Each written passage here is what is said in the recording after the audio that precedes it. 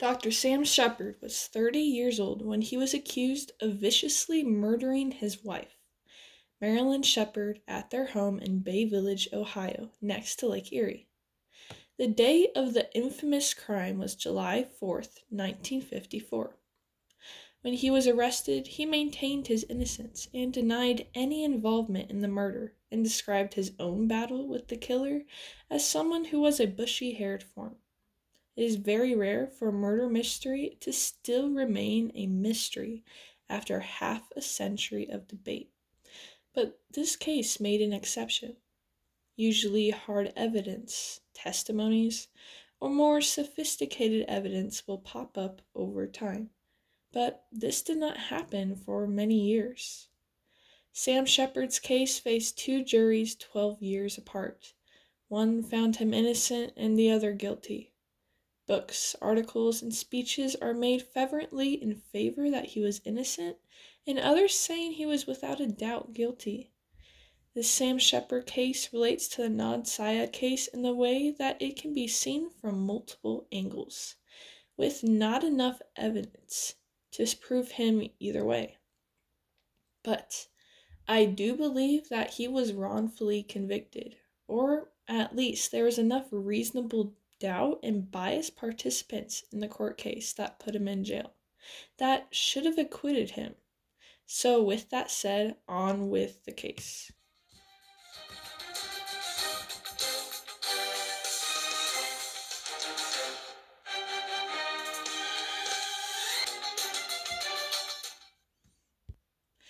July 3rd had been a perfect night for the Sheppard family.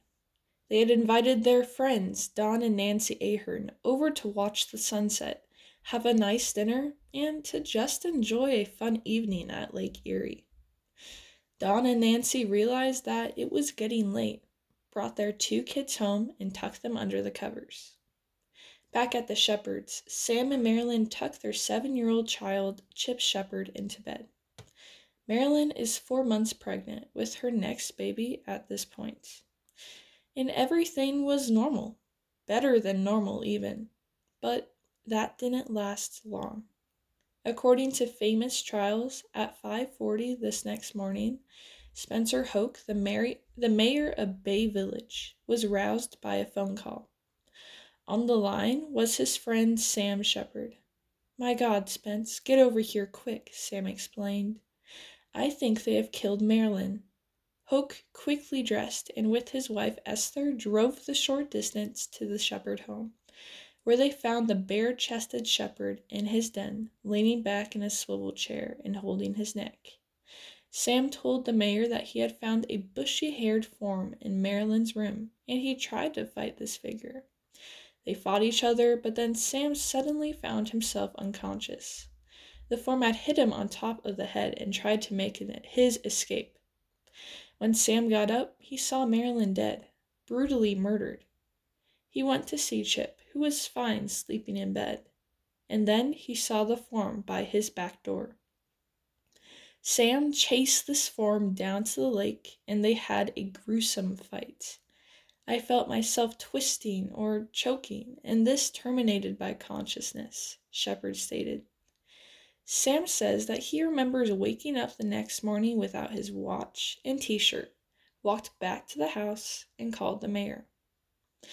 This is an excerpt from the documentary Guilty or Innocent, the Sam Sheppard murder case that aired on the History Channel. I'm going to take different excerpts from this documentary as we go along. So if you hear someone talking, it's from this documentary. It gives a reenactment of Mayor Hoke's testimony of what he witnessed. Can I have your attention? Mr. Stoner will make his statement now. Mr. Stoner, the phone number, please. About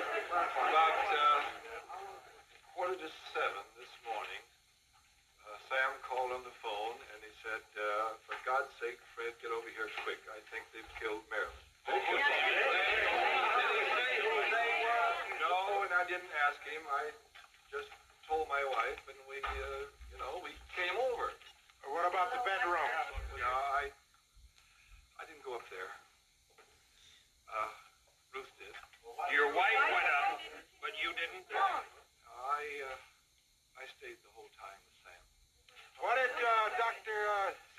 say to you, Mr. Stoner? Well, I don't really recall very much of what he might have said to me. He was sort of slumped in a chair with his hands up like this. He was saying, oh, oh, oh, you know. Well, was he terribly upset? And his clothes were soaking wet. That is, his pants and socks and shoes. There was no shirt. He was bare from the waist up. Was there blood on his clothing? That I couldn't say. You couldn't say if there was any blood at all? No, I couldn't be sure about that. Well, why not? Anyway. Marilyn's body was mutilated to the point where it was even hard to look at her, according to the aforementioned article from Famous Trials. Bay Village police officer Fred Drenkin arrived at the Sheppard home. Drenkin found Marilyn's body lying face up in her bed, with her face turned toward the door. Her pajama top was pulled up, baring her breasts. Her pajama bottom had been removed from one leg, leaving her pubis exposed. Her legs had been pulled beneath the wooden bar in the foot of her bed. Marilyn's face was all but unrecognizable. Over 20 curved gashes cut deeply into her face and scalp. Blood outlined her body, staining the cover and pillow. On the walls and closet doors were dozens of spots of blood. An autopsy would later determine her death at about 4:30 a.m. When investigating the crime scene, Drenkin concluded that there was evidence of robbery real or possibly staged. According to Drenkin, Sheppard's black medical bag stood on the end in the hallway. Its contents spilled out on the wooden hallway floor. In the den, a high school track trophy of Sam's and a bowling trophy of Marilyn's lay scratched and broken on the floor. The county investigator Sam Gerber was next to arrive at the scene, and from the start, he suspected Sam Sheppard. It could be believed that in his biased search to prove Sam Sheppard guilty, it inhibited his ability to see or even collect evidence that would contradict his theory. As mentioned in Serial, this is called bad evidence.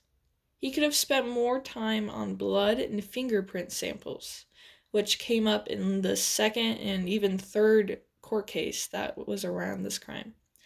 But I think that he was entirely convinced that it was Sam, and he thought that there was no need to gather all of the evidence. After Gerber interviewed Sam in the hospital after the murder, he stated to the two detectives, "It's obvious that the doctor did it."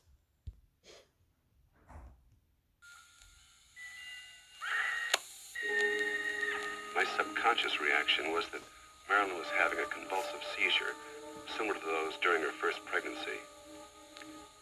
Several things happened simultaneously. I thought I could see a white form, a man or a woman. Then, I can't say for sure, but I felt I was struck down from behind. Sometime after that, I have no way of knowing how long, I came to lying on the floor. I felt an excruciating pain in my neck. Everything was hazy.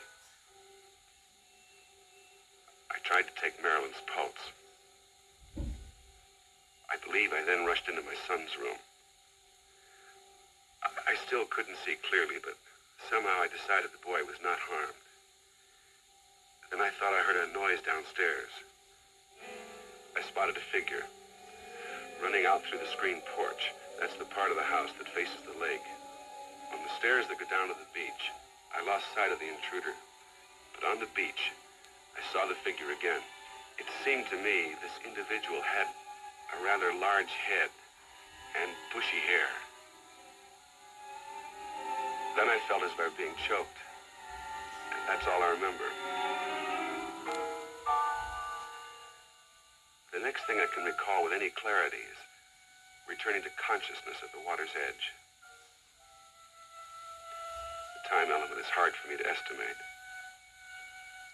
Somehow I dragged myself up and back to the house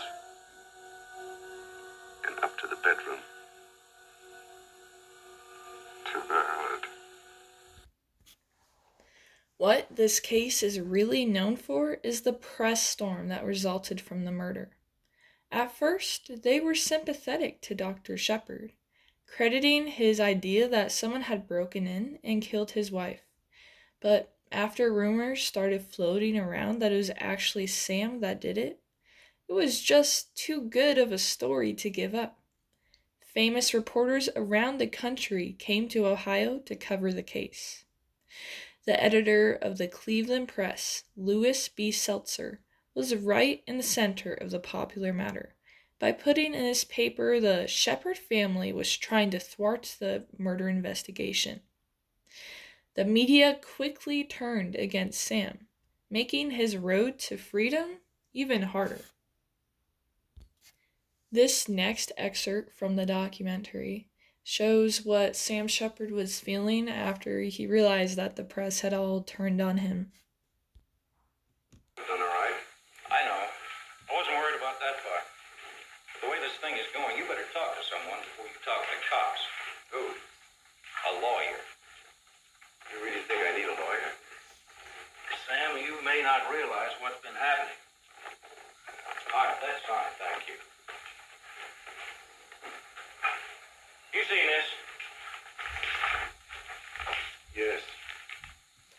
Somebody at the Gazette's got an overactive imagination. It's not only the Gazette. The Post wants to know why no inquest in Sheppard murder.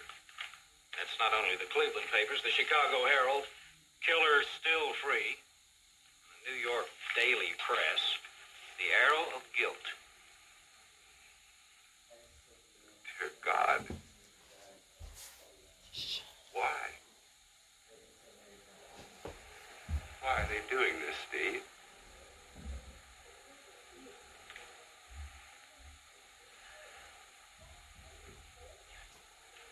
Well,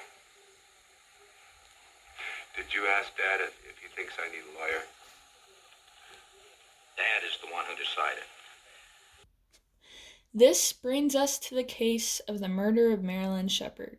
From the start, some of the jurors and the judge were convinced that Sam was guilty, mostly because of the media frenzy against him. Reporter Dorothy Kilgallen reported about a conversation between her and the judge Edward Blythen before the case even started. Dorothy did not report what he said until after Edward had died, about 10 years later. Edward had said that the case was open and shut, and that Sam was guilty as hell. It became even harder for the jurors to remain unbiased about the case because, according to the website ThoughtCo, they released the names and pictures of each of the jurors in the Cleveland paper. So, you might be wondering what could possibly be the motive for Sam to kill his happy, attractive wife. That is where Susan Hayes comes into the picture. Susan Hayes was having an affair with Sam Sheppard.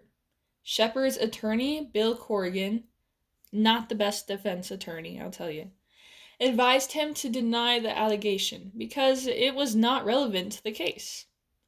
It was finally proven that the affair did happen. America now saw Sam as a liar who had a motive to kill his unsuspecting wife.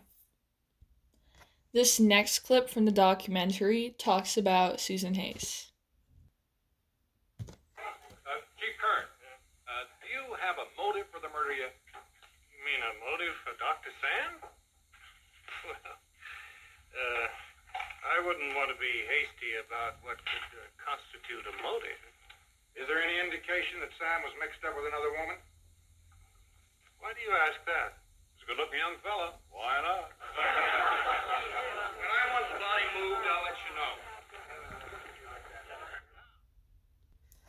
Some of the evidence against Sam was Susan Hayes, who we have already talked about, the fact that there was no forced entry, and a blood stain on the pillow that could resemble a medical instrument when you look at it from a very certain angle.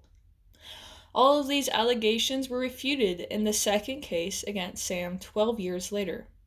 But in this case, the theatrics of the evidence presented and the drama of it all caused Sam to be eventually found guilty. Susan Hayes, a very attractive young woman, gave her tearful explanation that they were having an affair. The fact that there was no forced entry, leaving Sam being the only one that could kill Marilyn, and the blood stain that could maybe resemble a medical instrument. That's what really convinced the jury. The way that Sam presented himself also didn't help him appeal to the jury. He spoke almost arrogantly with little emotion, just saying what he knew without the theatrics, which obviously was not what the jury wanted. Bill Corrigan's, Sam's defense attorney, strategy was to mostly prove that Sam was injured so seriously after the fight with the forearm that he could not have done it to himself. According to the doctor who treated Sam, Dr. Sam Sheppard, there were muscle spasms, involuntary movements. Sam was blacking out and had to be practically dragged out of his house to the hospital. Proving Sam was seriously injured was about the entire case for the defense, which wasn't enough for the jury, or America. On December 17, 1954, Sam Sheppard was convicted of second-degree murder, and Judge Blythen sentenced him to life in prison. I examined Sam Sheppard yesterday and also today. I found the left elbow reflex missing. However, the right triceps reflex was present, indicating a problem of the nerve mechanism on the left side. Can you explain to me what is that, Doctor? My diagnosis is a spinal cord concussion in the region of the second cervical vertebrae. Dr. Luton, what could cause that, Doctor? A blow on the back of the head. Dr. Luton, how difficult would it be for the patient to simulate the symptoms you've described? Yes. It would be impossible. That was an excerpt of the doctor explaining the injuries surrounding Sam.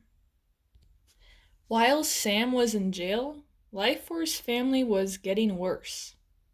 His mother killed herself, and his father died of cancer, while his son Chip had to grow up with virtually no family at all.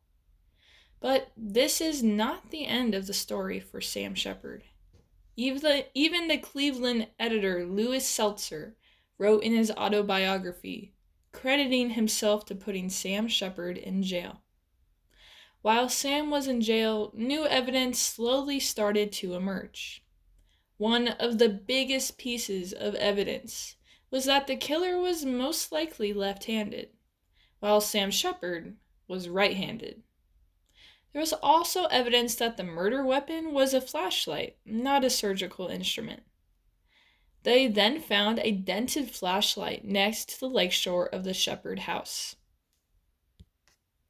Sam's new lawyer also said that the original trial embarked on Sam's right to due process. One major point for Sam was that at the original trial, the defense had wanted to postpone the trial so the media had time to calm down and they could have an unbiased trial. Of course, Judge Blythen did not agree, so their totally reasonable request was denied. So with all this in mind, the jury found him innocent. This was all found out after he was sentenced.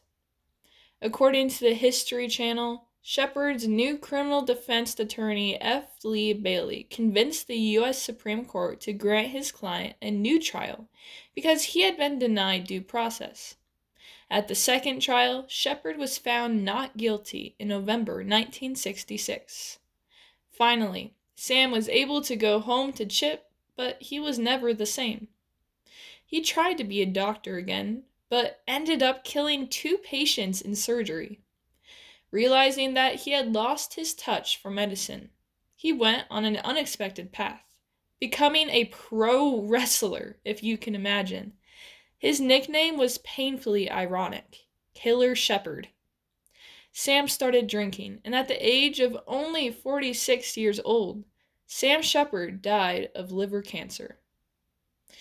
In 2000, Sam's son Chip tried to prove in the court of law that his father had been wrongfully imprisoned. But for the second time, the jury did not agree, and 6 of the 8 jurors that Sam should have stayed in prison. It is amazing how 50 years later there are still people that argued for and against Sam. This is such a tragic story for me. This man's life was ruined for being blamed for a crime that he never committed. There is a lesson that I take from the story of Sam Sheppard, that the press will twist facts for a better story. That is why I believe that it is important to do the research for yourself, look at all the facts before convicting someone guilty. Maybe if we do that, less people will be wrongfully convicted, and no one will ever have to go through what Sam Sheppard did.